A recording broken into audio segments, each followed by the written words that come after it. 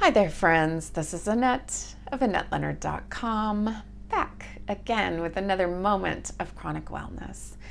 And I want to say a few words about shame. You all know that I am quite a fan of Brené Brown.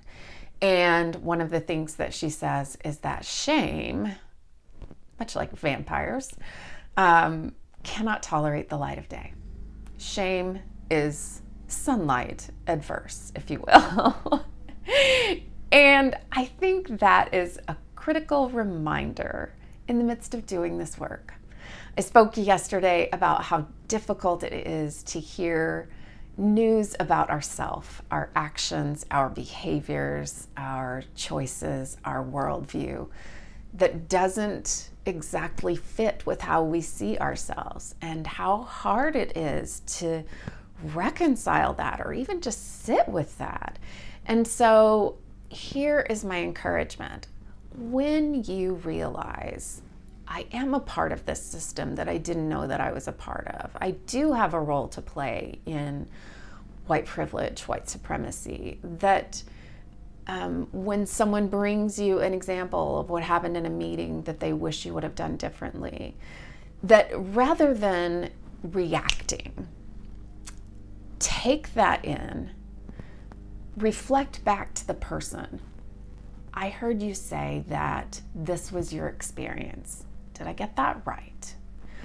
And then say, I'm glad you shared that with me. I'm going to take some time to really digest that.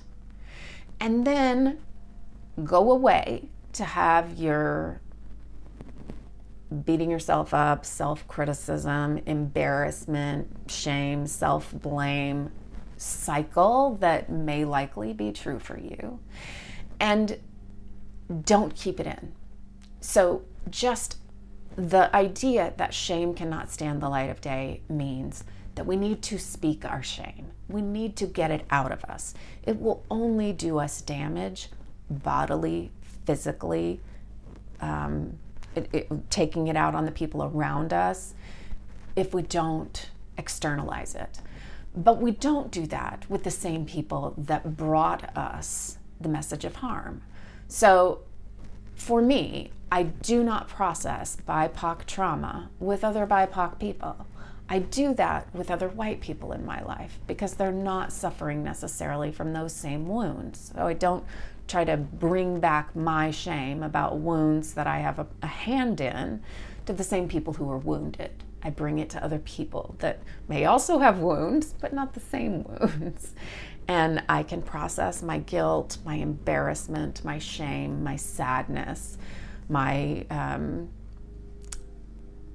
disruption about my sense of self.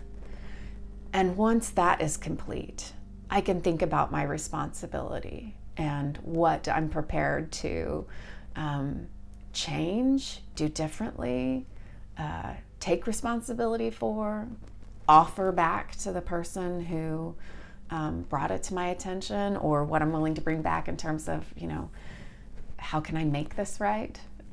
Or here's what I'd suggest about how I can make this right. Does that work for you?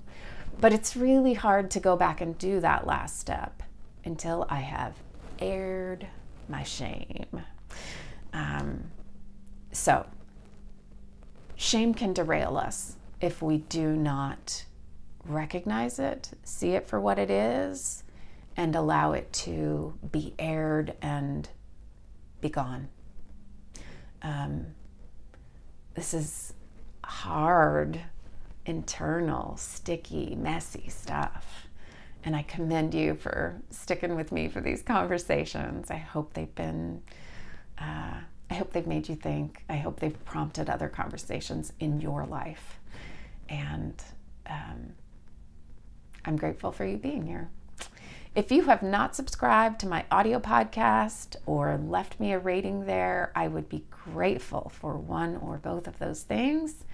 And as ever, I am eager for your comments and questions. And until we're together again, be well.